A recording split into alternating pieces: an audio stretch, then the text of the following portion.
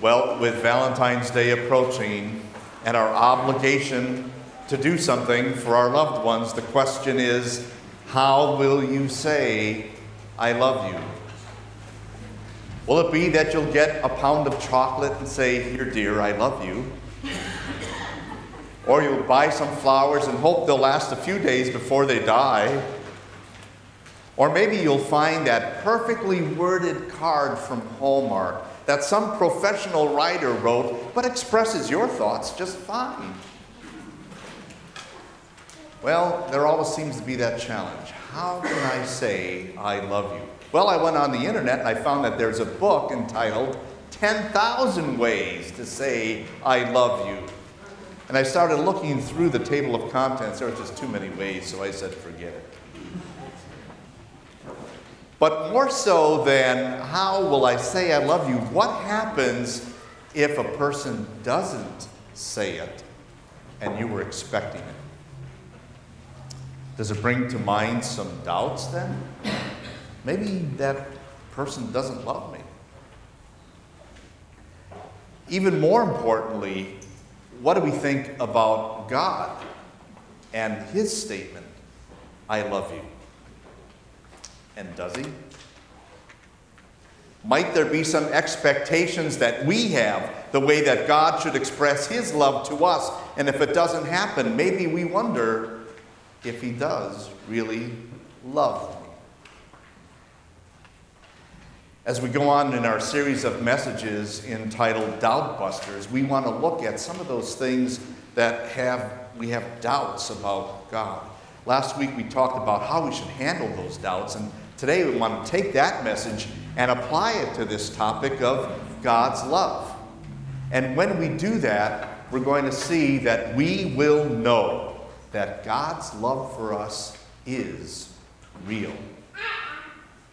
Now, last week, our account was talking about doubting Thomas and that event that happened right after Jesus was raised from the dead, a great event, and yet he had doubts. Well, today, our event is going to focus on Peter and what happened with him around that same time with Jesus' crucifixion and resurrection, and a few weeks later, and some of the doubts that Peter had. Now, isn't it interesting that you take those great events in Jesus' life and you see a response from believers of doubt? Well, let's find out how we can know that God's love is for real. Let's hear about this event that goes on between Jesus and Peter. It's a few weeks after the resurrection. The disciples were out on the Sea of Galilee fishing, and they just caught another miraculous catch of fish. Jesus was there on the seashore. And they pull in now, they have breakfast with him, and then there's this intimate discussion between Jesus and Peter entitled, Do You Love Me? When they had eaten breakfast, Jesus asked Simon Peter, Simon, son of John, do you love me more than these? Now, Jesus' question was particularly worded that way because right before Jesus was crucified, he had predicted that, and his disciple, or Peter especially, said, all these other guys may deny you, Lord, but I never will. So he was comparing himself and boasting how he was better than everybody else. Of course, we know what Peter did then. He denied the Lord 3 times. So now Jesus confronts him. Do you love me more than these? Yes, Lord, he said. You know that I care about you. Now, Peter used a completely different word than Jesus had used in his question. Jesus asked, do you really love me? And Peter responds back, well, you know I care for you. Here's Jesus' response to him then. Feed my lambs. A second time, Jesus asked him, Simon, son of John, do you love me? Yes, he said, Lord, you know that I care about you? Jesus told him, then be a shepherd for my sheep. He asked him the third time, Simon, son of John, do you care about me? Now Peter was grieved because Jesus asked him the third time, do you care about me? And he answered, Lord, you know all things. You know that I care about you. Feed my sheep, Jesus said. Amen. Amen, I tell you. When you were young, you dressed yourself and you went wherever you wanted. But when you are old, you will stretch out your hands and someone else will tie you and carry you where you do not want to go. Jesus said this to indicate the kind of death by which Peter would glorify God. After saying this, he told him, follow me. Now, Peter turned and saw the disciple Jesus loved, meaning John, following them. This was the one who had leaned back against Jesus at the supper and asked, Lord, who's going to betray you? When Peter saw him, he asked Jesus, Lord, what about him? If I want him to remain until I come, Jesus answered, what is that to you? You follow me. An interesting conversation between Jesus and Peter. Do you love me? Have you ever done that thing, with a flower where you pull off the petals? He loves me, he loves me not. He loves me, he loves me not. And not a very scientific approach to knowing about love, right? Now, I don't think anybody really relies on that. However, in doing that, it is bringing to mind what may be real. The question that sometimes we have, does that person really love me? Now, I don't think we would do that same thing with a flower in regard to God's love. But there are some things that do cause us to doubt God's love. Let's take a look at what some of those things are. First, the struggles that we go through in life, the hardships.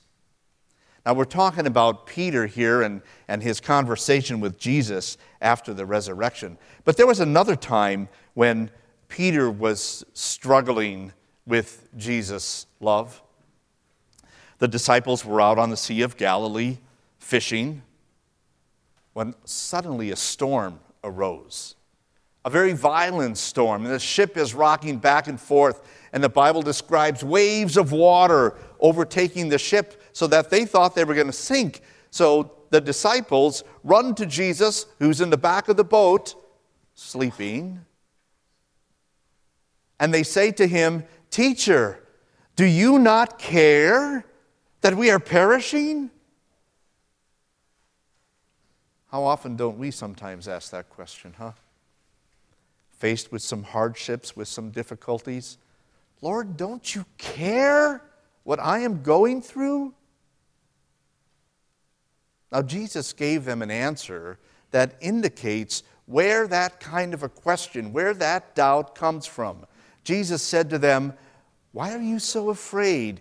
Do you still have no faith? You see, he was telling us that the root of our doubts is a lack of faith. Therefore, the solution to our doubts is a stronger faith. Peter understood from this, as probably many other incidents in his life, what doubts can do to your faith. And it's interesting to note that in Peter's first letter that's recorded in the Bible, he's writing to Christians who are going through difficult times. They're being chased out of their homes, out of their cities, out of their country because they were Christians. They were being persecuted. And he writes to them words of encouragement about what they're suffering. He says, though now for a little while you may have had to suffer grief in all kinds of trials. You see, he understood what it's like to struggle and how that affects your faith. We know that too. We often think that, well, if I'm a believer, then life is going to be just great. Everything is going to be fine. There won't be troubles. There won't be hardships. And if there's temptations, I'll be so strong that I can defeat them. That ain't so, is it? Hardships still come our way. And so do those hard temptations. There's another thing that can cause us to have doubts about God's love in our life, and that is the suffering that we go through. And by that, I mean the physical ailments, the physical suffering that we experience. And the person in the Scriptures that comes to mind so easily when we think about that is Job. Now, Job was very well off. He was very blessed. But then a time came when through natural disasters and through crime, he lost all that he had. He lost his property, he lost his herds, he lost his servants. Even family members were killed. And then the devil strikes at him more, and he is now afflicted with sores all over his body. His wife comes to him and gives him this advice. Are you still maintaining your integrity? Are you still loving God? She says, just curse God and die. Be done with it. Then Job's friends come to him and try to bring him some counsel and comfort. And they tell him, Job, you really had some bad stuff going on in your life, and that's probably because you're bad with God. You've done something and you've got him angry. You need to fix it. Isn't that the way we think sometimes? That those bad things that happen to us are because we've been bad? One day, Jesus and his disciples met up with a blind man. And the disciples asked him, Rabbi, who sinned? This man or his parents that he was born blind? So you see, that's the big struggle for Christians. How is it that if we love God and have a loving God, we experience those difficulties, that pain, that suffering? How can a loving God permit that? And so we begin to doubt, does God love me? And like the disciples' statement here, it also reveals something else, that there is guilt inside of us over our sin. And because of that, we maybe think God doesn't love me. That's what Peter is struck with now as Jesus is talking to him. Peter had denied the Lord 3 times. Now 3 times Jesus asks him the question, do you love me? And the word Jesus used was that word you might be familiar with, agape.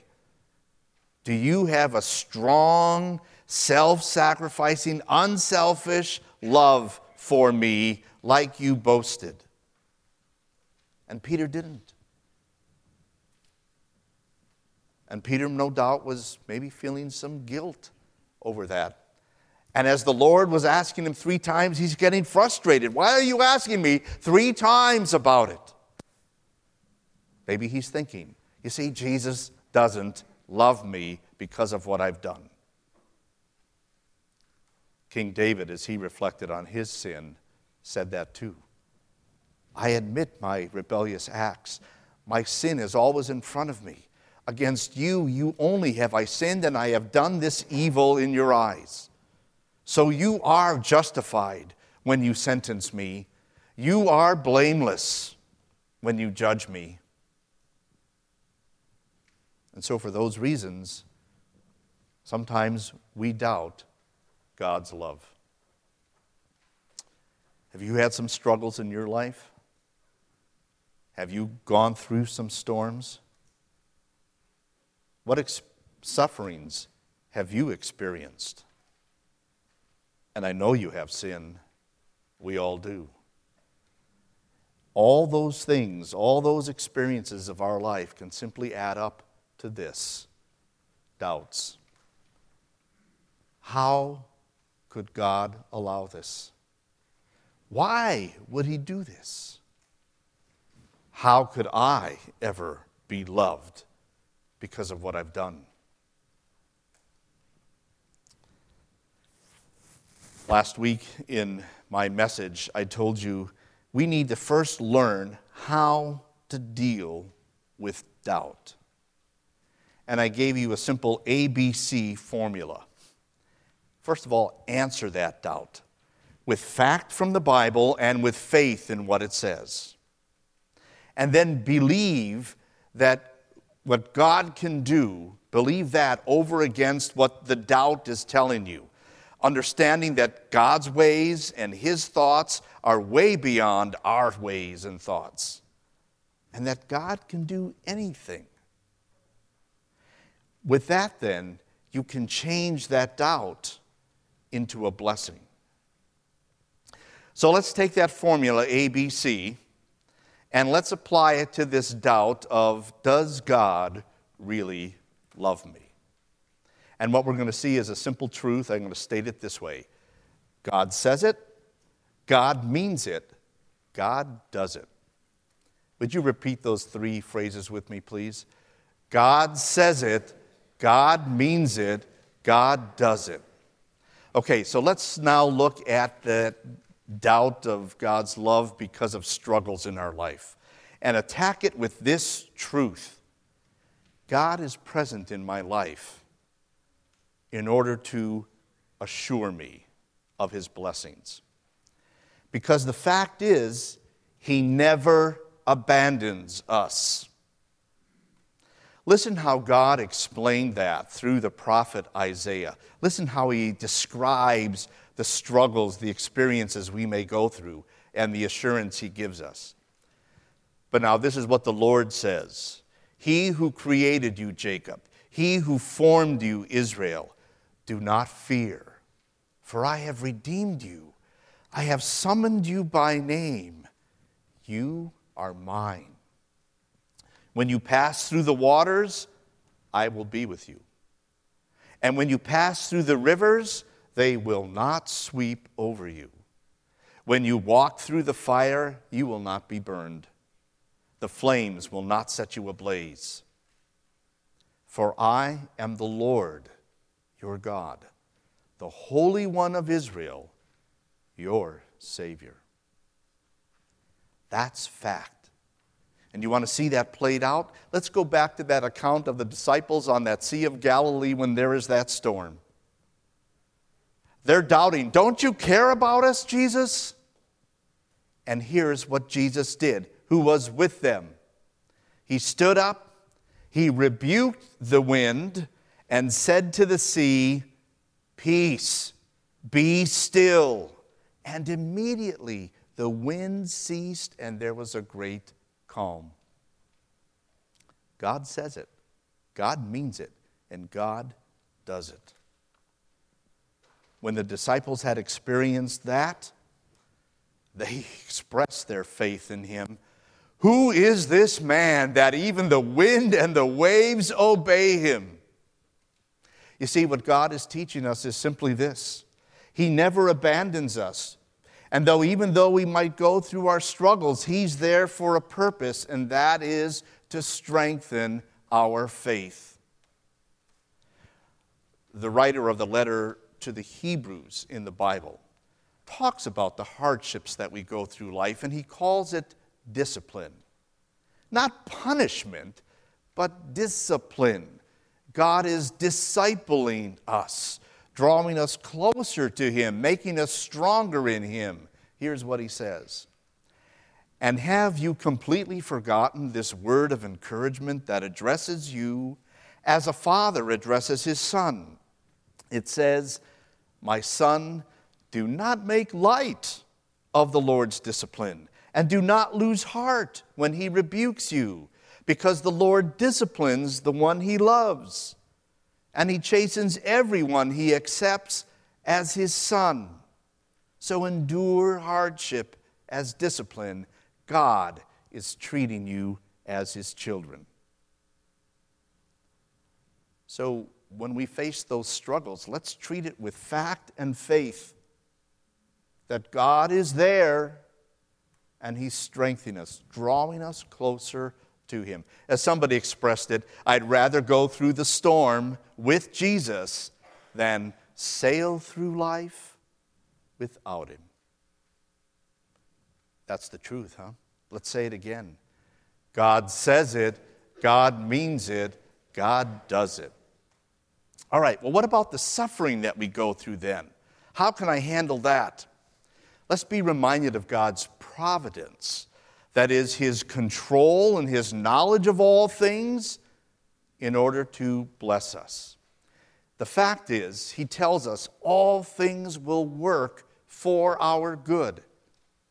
We're all familiar with that passage when Paul says, we know that in all things God works for the good of those who love him, who've been called according to his purpose. All things, not just the good things and the great things, but even those bad things and those tough things, God is working for our good.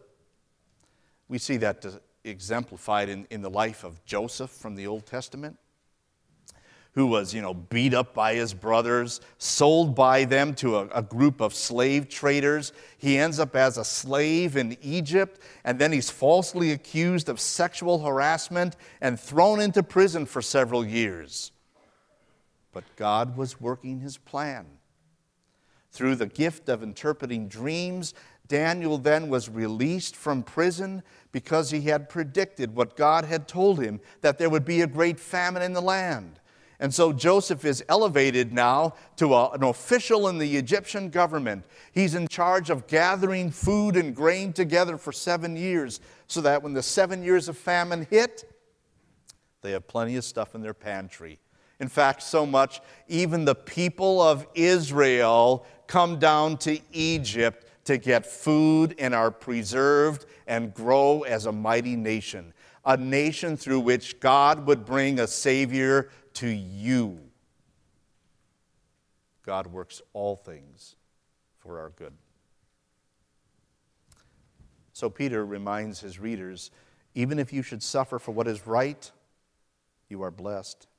For it is better, if it is God's will, to suffer for doing good than for doing evil. And you know what Job said to his wife's bad advice? Shall we accept only good from God and not the trouble? Because you see, God works through all things to bless us.